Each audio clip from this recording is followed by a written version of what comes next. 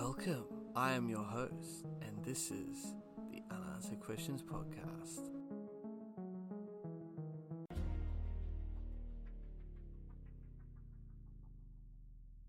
Hello everyone, and welcome to another episode of my new podcast, Unanswered Questions, where every week we will endeavour to discuss a mysterious unsolved case that has many lingering unanswered questions. So I hope you enjoy it, and as always, leave me some feedback on what you think about the show and rate it as well. Now on to the show. This week we'll be talking about the Ricky McCormick ciphers. Now, I must give out a warning. There is some coarse language and mature content in this week's case, so fair warning if any of that triggers you in any way or offends you. I do not mean to offend anybody, so just giving you a heads up. So Ricky McCormick always stood out as different from his peers. His mother, Frankie Sparks, describes him, and excuse me for using this word, but his mother was quoted as saying this, retarded. His cousin, Charles McCormick, who shared a brotherly relationship with Ricky for most of his life, says Ricky would often talk like he was in another world, and suspects Ricky might have suffered from schizophrenia or bipolar disorder. It's unclear whether Ricky McCormick ever received formal treatment for mental illness, but family members recall Ricky's penchant for concocting tall tales and his displays of unusual behaviour, such as when he was a boy, he spent much time at recess just standing off by himself, that his mother would receive calls from school administrators asking if anything was wrong. Now, Ricky worked a number of jobs,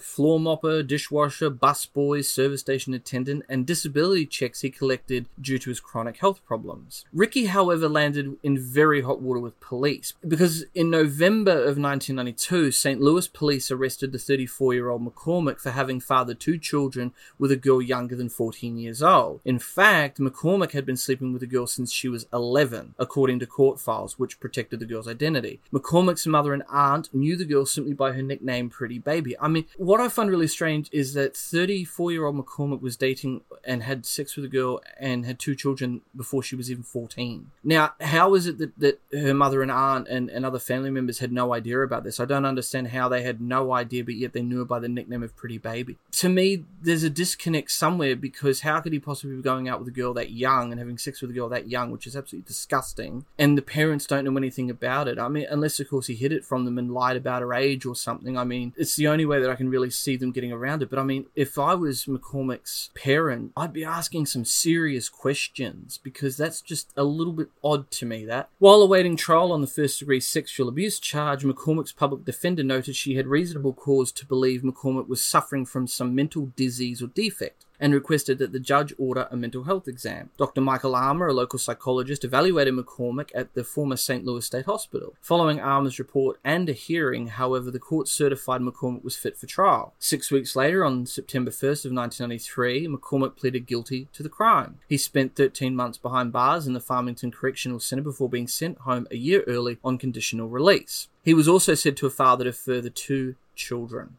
which there's no record as to what happened to any of them or where they went or anything like that. And I have no information on the other two children, but it just seems really weird that he was able to do all of this under the counter and nobody seemed to know anything about it. It's a little bit strange. Ricky reportedly worked as a gas station attendant, but the gas station that he worked at had a very interesting and shady history, along with a very dodgy owner who was also his boss at the time, a guy by the name of Baha Hamdallah, who from all accounts was a very dangerous individual, not one you'd want to mess around with. The gas station in question was the Amico gas station of downtown St. Louis. It turned out that Fawaz M. Hamdan, the original owner of the business, killed his neighbor with a butcher knife during a front yard argument in May of 1994. He later died in Missouri's Potosi Correctional Center while serving a life sentence for that second-degree murder. Juma Hamdallah, a Palestinian immigrant who in 2002 used the name of David Radigan, took over as president of the business. Juma employed his brother Baha Bob Hamdallah. Despite their familial ties, the two had a very rocky relationship, it's said. It would also seem that Baha has a very interesting, very violent, and very checkered history himself. It would also appear that Baha was also the suspect in another unsolved murder. So in August of 1999, less than 2 months after McCormick's death, police from Maryland Heights investigated an incident in which Juma allegedly shot Baha. Baha Hamdallah survived and filed no charges, but according to police records, detectives looking into the shooting gathered information allegedly linking Baha to black gang members in St. Louis City and narcotics use, and noted that Baha is reported to be violent and in possession of several several weapons, which include handguns and knives. Among the Hamdallah brothers, another Jamil Hamdallah is a registered sex offender. Baha appears to be the most volatile. Police reports and witness statements spanning several years illustrate repeated episodes of violence that seem to occupy him or accompany him wherever he went. For example, shortly after moving to St. Louis in 1997 from Cleveland, Ohio, then 22-year-old Baha Hamdallah was cruising the streets of St. Louis in a blue Mazda Protege when a police detective saw him pull up alongside a man named Terrence Clark, lean out of his car window and fire a shot at him with a .38 caliber revolver. According to the police report of the incident and witness statements, Clark escaped unharmed and Baha was arrested but never prosecuted, which amazes me because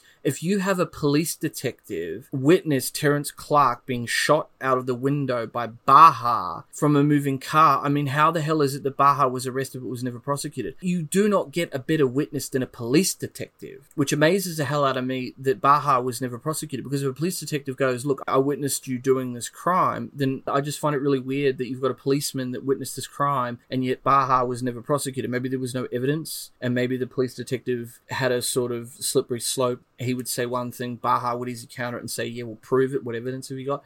I think basically it came down to the fact that it was a he said, she said kind of thing, and you can't convict someone on hearsay. But if you've got witnesses and witness statements, it's kind of a bit difficult to see why Baha wouldn't have at least been investigated for it. Then again, I don't know the full scope of the story. 9 months later, on the evening of the 4th of March 1998, Baha Hamdallah was visiting one of his older brothers, Bajit Hamdallah, at his job at the Family Market, a small corner grocery store in the Tower Grove East neighborhood. They got into an argument apparently, and Baha allegedly grabbed a gun and opened fire on Bajat from across the street. A bullet tore into the left side of Bajat's abdomen and knocked him to the ground. Baha jumped into his car and sped off. The eyewitness reports, including that of the manager who knew Baha from frequent visits to the store, were consistent in the police report, but a bloodied Bajat, either out of fear or a remaining shred of fraternal loyalty to his brother, told the police he had never seen his assailant before and described him as a goateed Hispanic man rather than his 5'10", 225-pound Middle Eastern brother. 6 days later, Baha Hamdallah turned himself in and was arrested on a felony charge of first-degree assault, but Bajit told police he did not wish to prosecute. State court files show no record of the case, which is interesting again because it seems as if Baha was definitely the kind of guy that was intimidating and not someone that you wanted to either have a snitch jacket around or somebody who you wanted to piss off. He really seems like the kind of guy, from what I've read about him, that he wasn't someone that you wanted to get on the wrong side of because he would come after you and he would use violence. He seems like the kind of guy, especially the way it was described to me, he seems like the kind of guy that would use violence first and ask questions later. So if you, excuse my French, fucked around with him, then you definitely find out what he would do. So he definitely seemed like the kind of guy you wanted to be on the right side of. You didn't want to muck around with this guy. He definitely wasn't someone you wanted to piss off. Later the same month, while working at the family's Amco station, Baha Hamdallah was arrested again, this time on a felony charge of second-degree assault, for allegedly beating a man named Elro Carr with a rusty hammer. Baha allegedly threatened to kill Carr, described by family and acquaintances as a sometimes homeless drug addict, if he didn't get off the property. Baha told police, and I quote, "I just figured I'd take care of this myself," end quote. Again, on August 7th of 1998, 2 weeks before Carr's case against Baha Hamdallah was slated to go to court, Carr was gunned down just blocks from the Amco station on a residential street in the neighbouring housing project. The pending assault charge against Baha died that night with Carr. Now, interestingly enough, Carr's murder remains unsolved and police made no arrests. However, confidential informants told police Carr was killed at the behest of Baha Hamdallah, according to St. Louis police reports obtained through a public records request. On June 15th, of 1999, about 2 weeks before his death, Ricky McCormick walked up to the counter at the Greyhound bus terminal downtown and purchased a one-way ticket to Orlando. It would turn out to be the last of at least 2 brief trips to Florida he made that year. It's not known or clear whom McCormick met during his stay in room 280 at the Econo Lodge in Orlando, but phone records show Hero's girlfriend Sandra Jones made a flurry of calls to several people in Central Florida a couple of weeks ahead of his arrival. Jones and McCormick exchanged a similar barrage of short phone calls during the last 2 days McCormick spent in Orlando, and he made one call at least to the St. Louis gas station where he worked. Jones would later tell police that she suspected McCormick went to Florida to pick up marijuana. Now, according to a sheriff's department Department investigative report. Jones' explanation went something like this. McCormick would accept offers to pick up and deliver packages for money. He made trips to Florida before and on several occasions brought up marijuana into the apartment he shared with Jones in the Clinton Peabody housing project south of downtown. The drugs would usually be sealed in Ziploc bags, rolled together into bundles the size of baseballs. McCormick also told Jones he was holding the stashes of weed for Baha Hamdallah, and the police report states this. McCormick never liked to talk about his excursions to Orlando, but he seemed different when he got back that last time, and Jones told police that he seemed scared. Indeed, McCormick's already unsettled lifestyle seemed to become more erratic after he came back, as if he sensed trouble around the corner but didn't know where to turn. Obviously, dealing in drugs, you would have a sort of almost paranoid, you talk to people that were involved in the drug trade, they always have this paranoid mindset of, oh my god, is somebody around that corner or going to be waiting at home for me with a gun to shoot me. McCormick used much of his time during his last days to seek out medical care, or perhaps more accurately, a safe place to stay. So around 3 o'clock on the afternoon of June 22nd, 1999, McCormick walked alone into Barnes Jewish Hospital emergency room complaining of chest pains and a shortness of breath. Now, this was nothing new, but McCormick had a history of ER visits and had suffered from asthma and chest pains since childhood. He didn't abuse drugs or alcohol, a statement friends and family back up. It didn't help, however, that he smoked at least a pack of cigarettes a day since he was about 10 years old and drank coffee by the gallon. By his own estimate, he told his doctors he'd down more than 20 caffeinated beverages a day. Now, that to me is probably the most outlandish and insane amount of caffeine to drink a day. 20 caffeinated beverages a day. Now, it says it was described as caffeinated, so I don't know whether he was drinking 20 cups of coffee or whether he was having coffee, Coca-Cola, energy drinks with caffeine in it, but 20 caffeinated beverages a day. Hell, if I was to do that, I would be dead within a week. I don't know how he did it. That's absolutely insane. You would have heart palpitations. I remember for work, when I was working and I was first drinking coffee, I had about 3 or 4 coffees in one day. By the end of the day, I was literally hyperventilating, and it literally felt as if my heart was going to come out of my chest. I couldn't sit down. I literally had to be doing something. It was like being on meth almost. It was insane. I literally had to be doing something. So caffeine overdose is damn serious. It's not something to joke about. And people go, oh, you can't get caffeine overdose. Oh, yes, you can. And with the way McCormick was shoveling down these beverages at 20 a day, that's an absurd amount of caffeine to be drinking. I couldn't do it. I had 4 cups of coffee and I thought that I was going to die. So, I'll tell you what, 20 caffeinated beverages a day, and we have no idea how long he was doing this for. That's an absurd amount of caffeine to be having. Now, the thing is, doctors ruled out a heart attack, but admitted McCormick for observation and kept him there for 2 days. Ricky then left the hospital on June 24th with orders to return for the follow-up visit in the coming weeks, which he never kept. Because on June 30th of 1999, a woman was driving through a rural area near West Alton, Missouri, and noticed something unusual just off the side of the quiet road near Route 367. It was a decomposing body of Ricky McCormick, who was lying face down in a cornfield. He was wearing filthy Lee blue jeans and a stained white t-shirt. Along with Ricky's body were 2 hand-scribbled notes that were found in his pocket. The notes weren't written in a language that police understood and appeared to have been written in 30 lines of coded text. The coded notes added another layer of mystery to Ricky's death. Now, when Ricky was found, he was already at a severe level of decomposition. However, his fingerprints were still intact, which allowed police to justify him easily due to his previous interactions with the police over the rape charges, and his information was already on file. Ricky was 20 miles from his home, and the police couldn't figure out why he was there or how he'd gotten there. Ricky didn't know anyone who lived in the sparse area. He didn't have a car of his own, nor was there any public transportation in the area.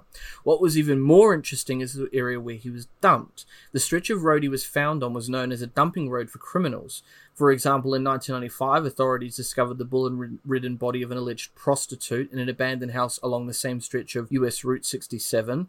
2 years after McCormick's death, state road crews mowing grass some 300 yards away from where he lay found the nude bodies of 2 more women. When police looked into Ricky's last known whereabouts, they thought it was odd his body was so badly decomposed, as he couldn't have died more than 3 days prior, but appeared to have died much earlier. The weather had been moderate and couldn't have advanced or account for the advanced decomposition. Hence, the police summarized he may have been killed elsewhere and then kept in a hot outbuilding or vehicle trunk before dumping his body. However, what was interesting was the medical examiner was unable to determine the cause of death and initially ruled out homicide. While the police admitted they found no indication that anyone had a motive to kill him, nor any weapons or witnesses to support that he may have been murdered, they believed Ricky had been a victim of homicide. I mean, I would think that would be a non-starter, because he only had to look through his history and talk to his girlfriend and look into the station attendants that he was working with, Baha Hamdallah and all that, and there would have been like, okay, we've got a link here. We've got to look into Baha Hamdallah. We've got to look into his girlfriend. To me, there's no way that I could rule it out as anything other than a homicide. It wasn't a suicide. Wasn't anything like that. If you looked into what Ricky was doing leading up to his death, it sure as shit says to me that he was involved in some very dodgy dealings and shady business to do with drugs with some very dangerous people, and I think those dangerous people are what killed him. However, by March of 29th of 2011, investigators hadn't gotten any closer to solving Ricky's death than the day they had started, all the way back in the 1990s. The FBI's Cryptanalysis and Racketeering Records Unit, CRRU for short, and the American Cryptogram Association attempted to decipher the notes found in Ricky's pocket, but had no luck. After years of trying, they decided their best option would be to go to the public and ask for their help decoding the notes. Now, why on earth they decided it would be a good idea to sit on something this important for 12 years is beyond me. When a crime happens and you have information like this, one could argue that you don't want the offender to know what the police have as evidence. I get that. But in this case, releasing this to the public would have possibly helped crack this code. Problem is, with leaving it for so long, people die, memories tend to fade over a 12-year period. So if they knew something 12 years ago and could have helped us crack this thing, and then got asked about it now, they likely wouldn't recall it correctly. And CRRU Chief Don Olson believes breaking the code could help the police determine where Ricky was before his death. Olson feels as though there may be notes Ricky took for himself. He hopes the notes can at least give the police a clue as to what happened to Ricky and why, and authorities strongly believe the notes must mean something, but they've yet to figure out what it means. Now, Dan has tried everything he could to break the code over the years. He brought it to other analysts to look at and brainstorm ideas, and consulted experts for clues. He compared the letters and numbers in the notes to every street address in St. Louis and vetted them against maps from across the country. But no hits rose to a level beyond coincidence. So then in September of 2009, Dan decided to release this to the public forum and presented the McCormick puzzle to a room of about 25 amateur code breakers gathered in Niagara Falls, Ontario for the annual convention of the American Cryptogram Association. The challenge generated interest, but association members have been unable to make any breakthroughs. The deluge that followed this renewed public interest prompted the FBI to establish a special webpage just to handle more than 7,000 public comments and theories that have poured in so far. Now, respondents have suggested the encrypted notes could mask information about everything from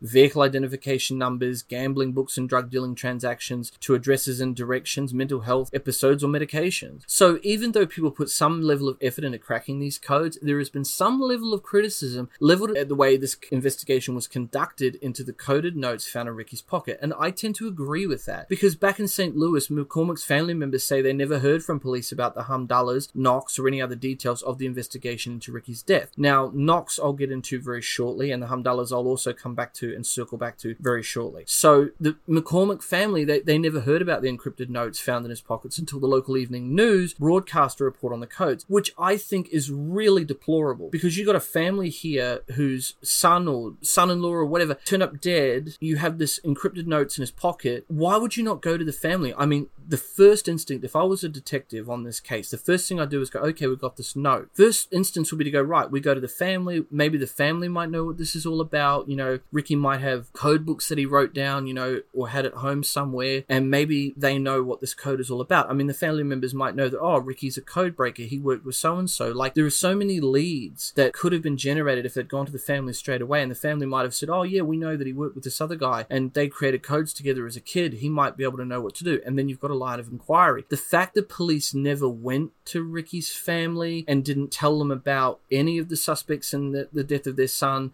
or anything about the case, I mean, to me, that's really lousy and very deplorable. Because Frankie Sparks even said, and I quote, they told us the only thing in his pockets was the emergency room ticket. Now, 12 years later, they come back with this chicken scratch shit, end quote. And contradicting the FBI statements to the media, family members say they never knew of Ricky to write in code. They say they only told investigators he sometimes jotted down nonsense he called writing, and they seriously question McCormick's ability and capacity to craft the notes found in his pockets. As his mother said, the only thing he could write was his name. He didn't write no code, end quote. Charles McCormick recalls that Ricky couldn't even spell anything, just scribble. Now we come to the possible suspects in the case. So St. Louis police were investigating a man named Gregory Lamar Knox, who I mentioned earlier, a major drug dealer who operated in and around the housing complex where McCormick had lived, as a suspect in several homicides, including at least 2 murder-for-hire schemes. Now, according to police records, a confidential informant also told police that Knox was responsible for the murder of a black man who worked at the gas station on Chowtu Avenue and whose body was dumped near West Alton. St. Louis police also linked the Hamdallahs with alleged criminal activity and a possible association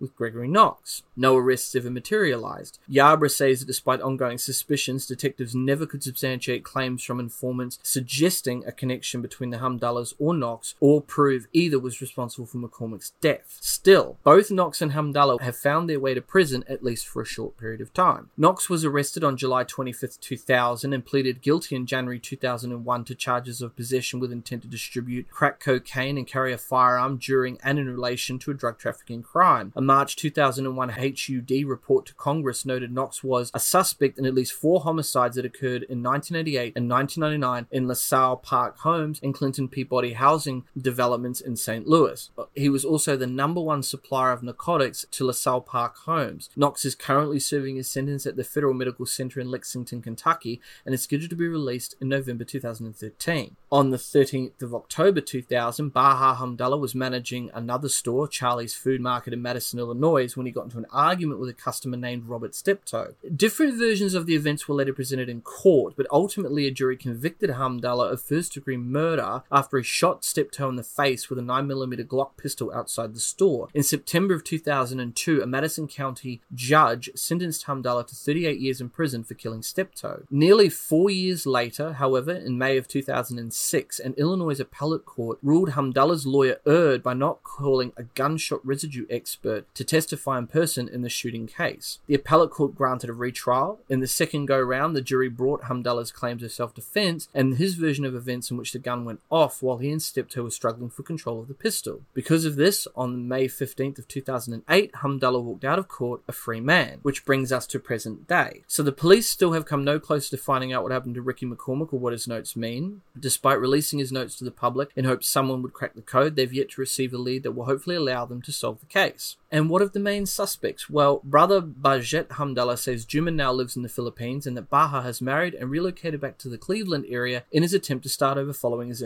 Illinois murder trial. Gregory Knox, on the other hand, responding by email from prison to questions about McCormick allegations that he was involved in McCormick's murder, wrote, and I quote, "At this time and at this moment, this is all new information to me and I've no information that could help your case." End quote. With that, this case remains open, but with many unanswered questions that still remain unanswered.